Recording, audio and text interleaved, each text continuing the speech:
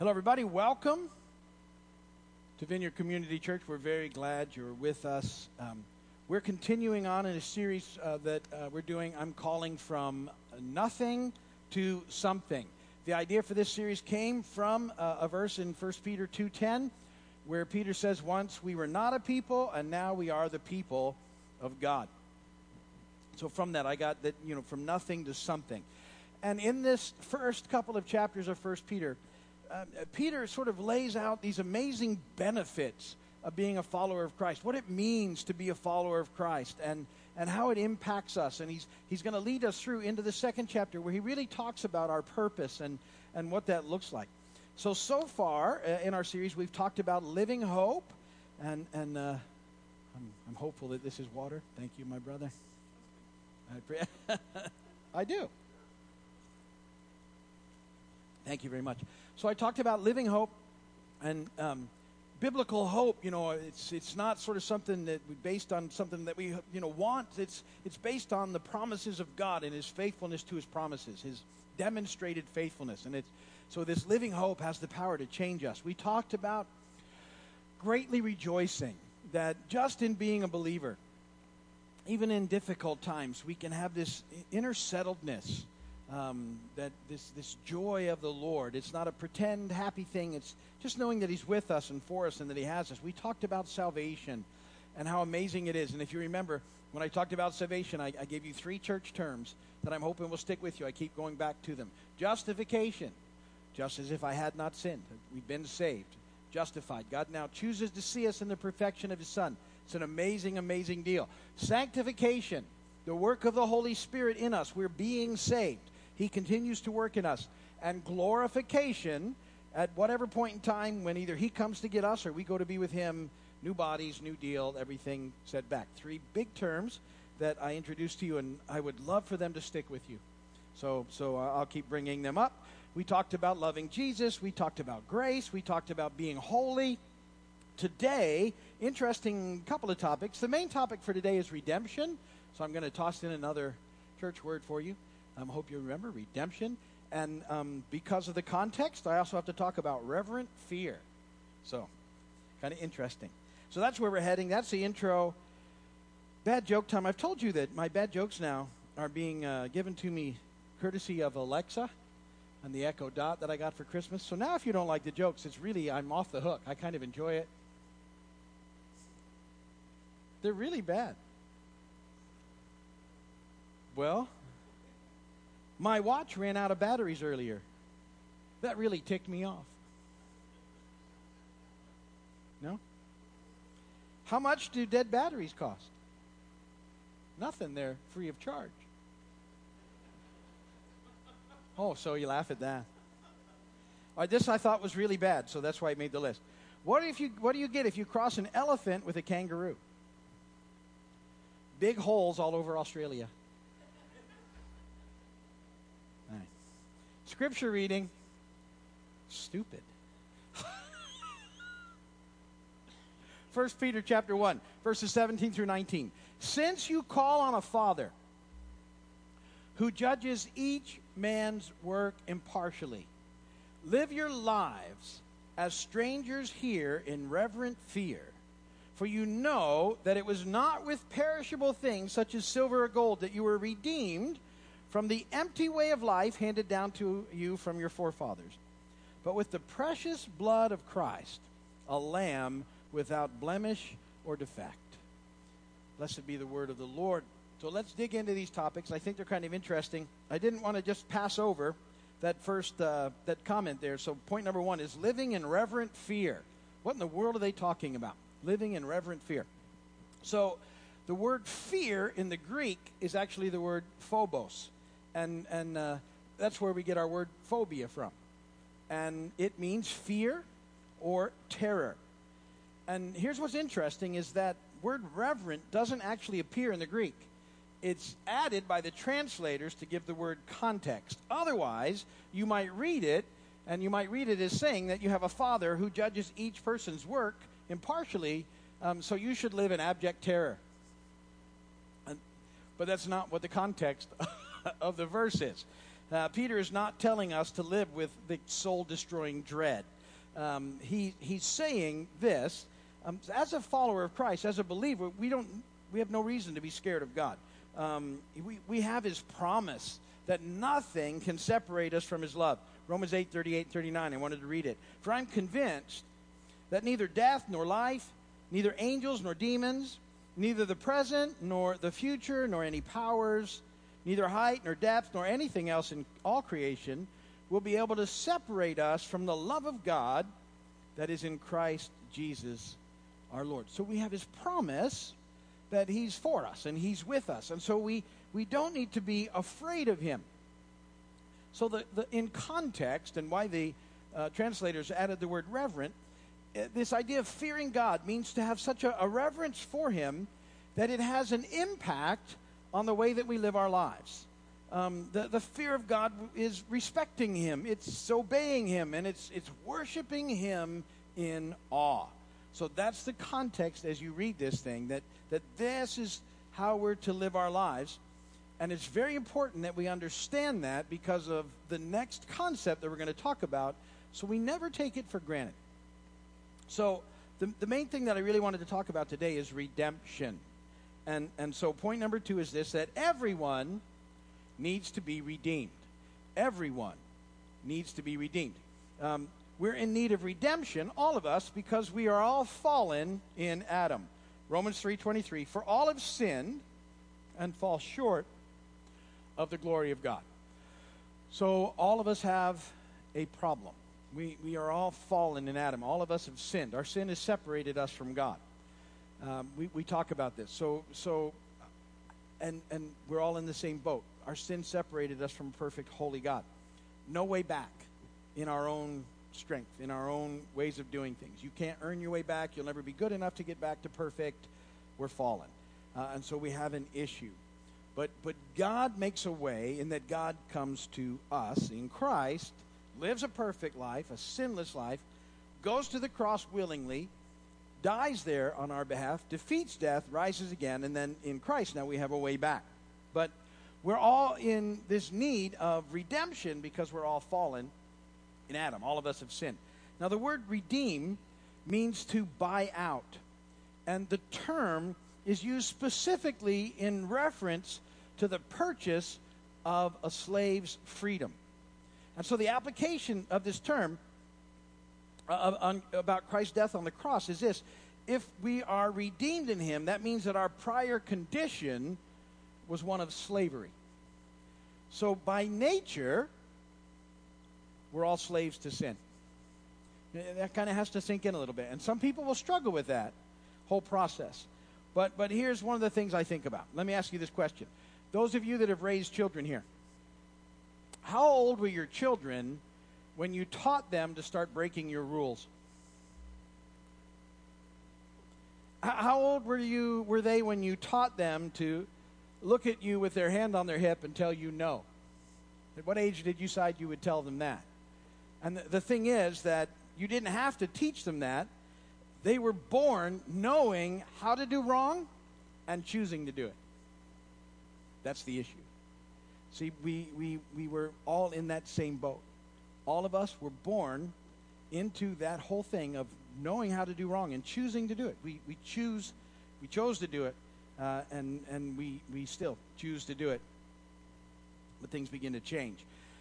So what's happened is that God has purchased our freedom in Christ at the cross, so we're no longer in bondage to the slavery of sin.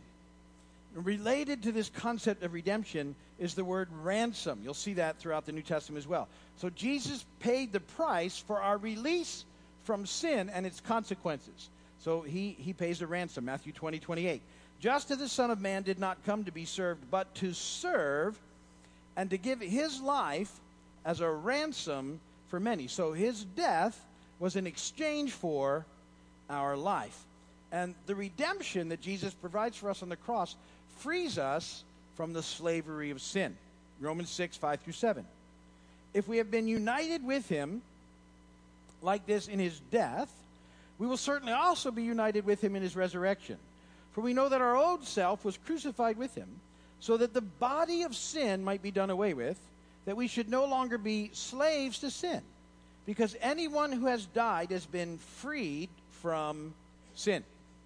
So, you are no longer in bondage to sin.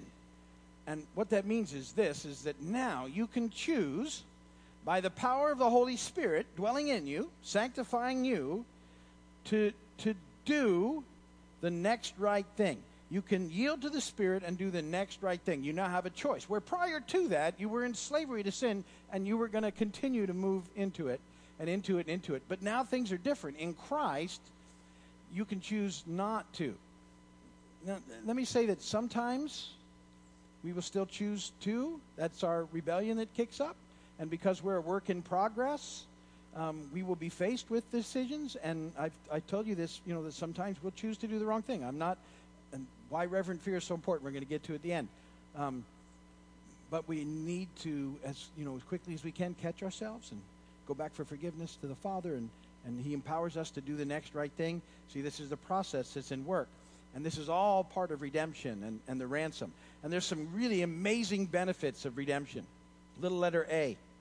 We're forgiven. Ephesians 1:7 says, in Him we have redemption through His blood, the forgiveness of sins in accordance with the riches of God's grace. That's huge that we've been forgiven. Now, I've touched on this in this series, but Peter keeps kind of laying out these same ideas because he wants us to keep backing them up. I touched on that about justification, that God now chooses to see us as if we've never sinned. He sees us in the perfection of His Son because our sin has been forgiven. It's been forgiven. We have redemption through His blood, the forgiveness of sins. So our sin is forgiven. It's really important to know that because sometimes the enemy would love to beat us up with guilt.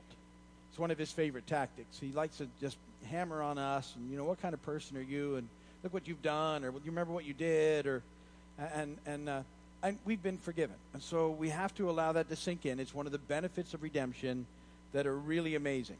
It's about God's grace, and it's in accordance with the riches of God's grace, forgiveness of sins. B, we're adopted into the family of God. Galatians 4:5 and 7.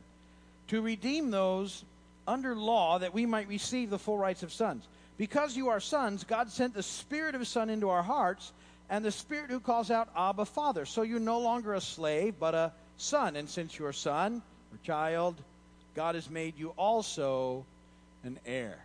So this is another really cool benefit of redemption. We're the children of God. I know we've touched on that as well, but we've been adopted into the family of God. He's adopted us in this process as His children, as His sons and daughters. Well, because of redemption, we can now be adopted into the family of God. Another big benefit is that, we're now at peace with God. At peace with God. Colossians 1:18 through 20. And He is the head of the body, the church. He is the beginning and the firstborn from among the dead, so that in everything He might have the supremacy. For God was pleased to have all His fullness dwell in Him, and through Him to reconcile to Himself all things, whether things on earth or things in heaven, by making peace through His blood shed on the cross.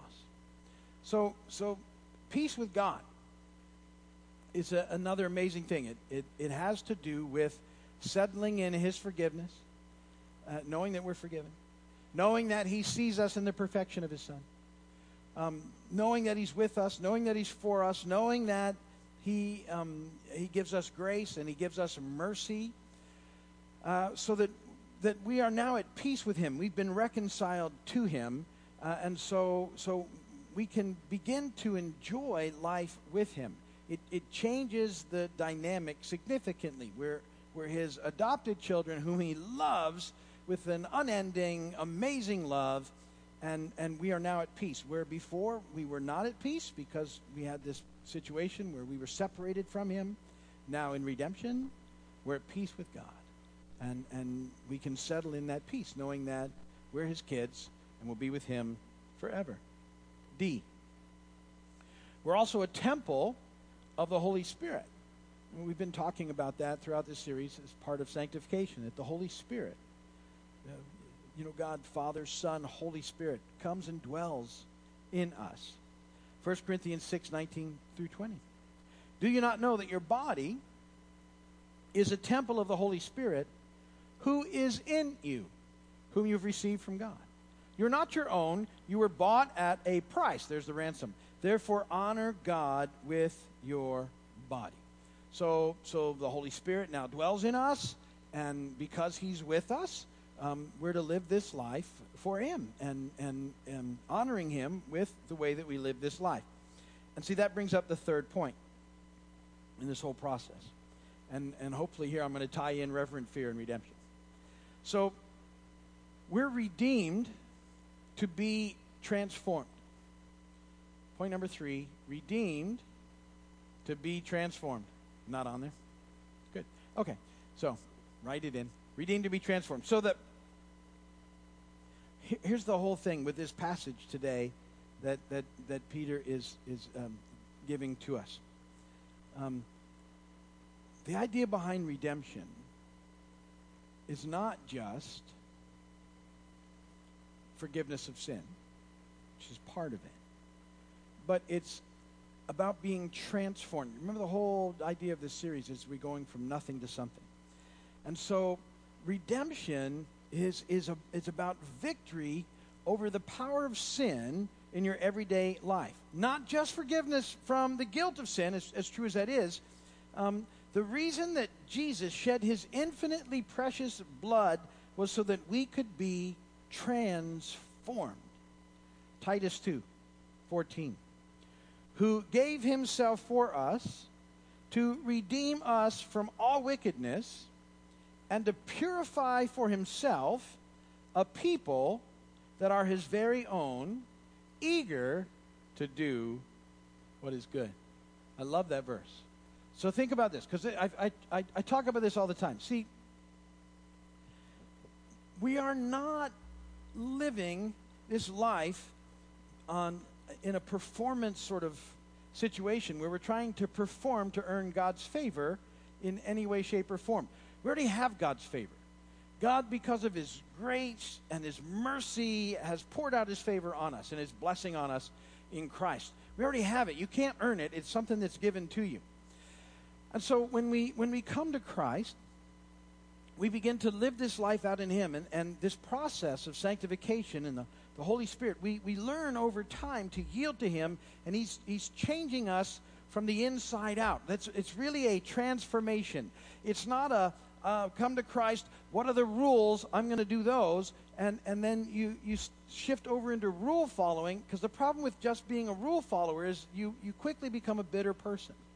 And you become very judgmental of everybody else and very critical of everybody else and how they're following the rules in relationship to how you're following the rules. And so you can't look at people just as people. You get stuck in this thing, which happens in big chunks of the church. So the reality is that we're come to Christ, and now what changes is my heart's desire, because of who He is and what He's done, is to live for Him. So I love how it says it there in Titus, eager to do what's good. Not trying to earn anything, just my heart's desire is to live for Him. It's like you are so amazing, God. All these things that we're reading about that are available to us in You. My heart's desire when I wake up every day is to live for You. Some days I do better than others. I hope that's honest and that makes sense. There are some days when well, that was a pretty good day. And then there's other days when it's like, man, that was not a very good day. Little things. Often I get tested driving. You know this, right? So I was pulling out of where I live on Cudjoe, Spanish Main, and US 1. And I get up to them. I'm going to go right, which is cool. And there at the end of Spanish Main, we have a nice little sort of on-ramp, for lack of a better word. You can actually turn and get up to speed and merge, which is really cool, right? Because you don't have to go. So I got up there, and there was cars behind me, but there was a car, a vehicle with a boat trailer in the merge lane stopped. So I didn't go out there, because what was the point? There was really nowhere to go. I could have gone out a little, nowhere to go.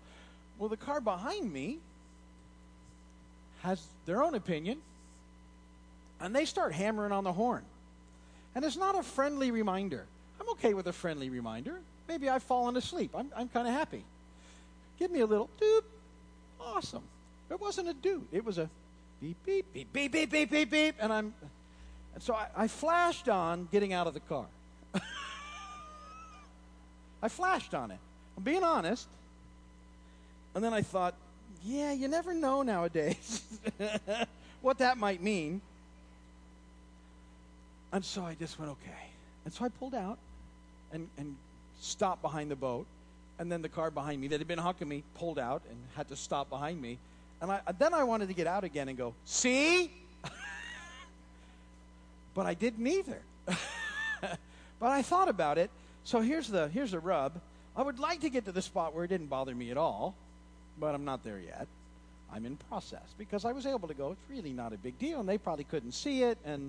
But you know, and that's a little thing, and I know I'm using funny little things, but we all have deeper things that are going on, and we're responding in ways that we shouldn't, but the process is he's working on us, and he's transforming us, and we should see some progress over time. Now, here's where the reverent fear thing ties in. See, the reverent fear is we should honor God so much, and we should be so amazed at what he's done for us, at his grace and his mercy and his love for us, that we would never, ever take for granted the grace and the mercy and the forgiveness of God and use those as opportunities to not change and continue to do things that we shouldn't. That's how those things tie together. You would never in your mind go, because he loves me and because of this amazing grace, I'm going to continue to do things that I know he doesn't want me to do because he's going to love and forgive me. That's where those two things work together.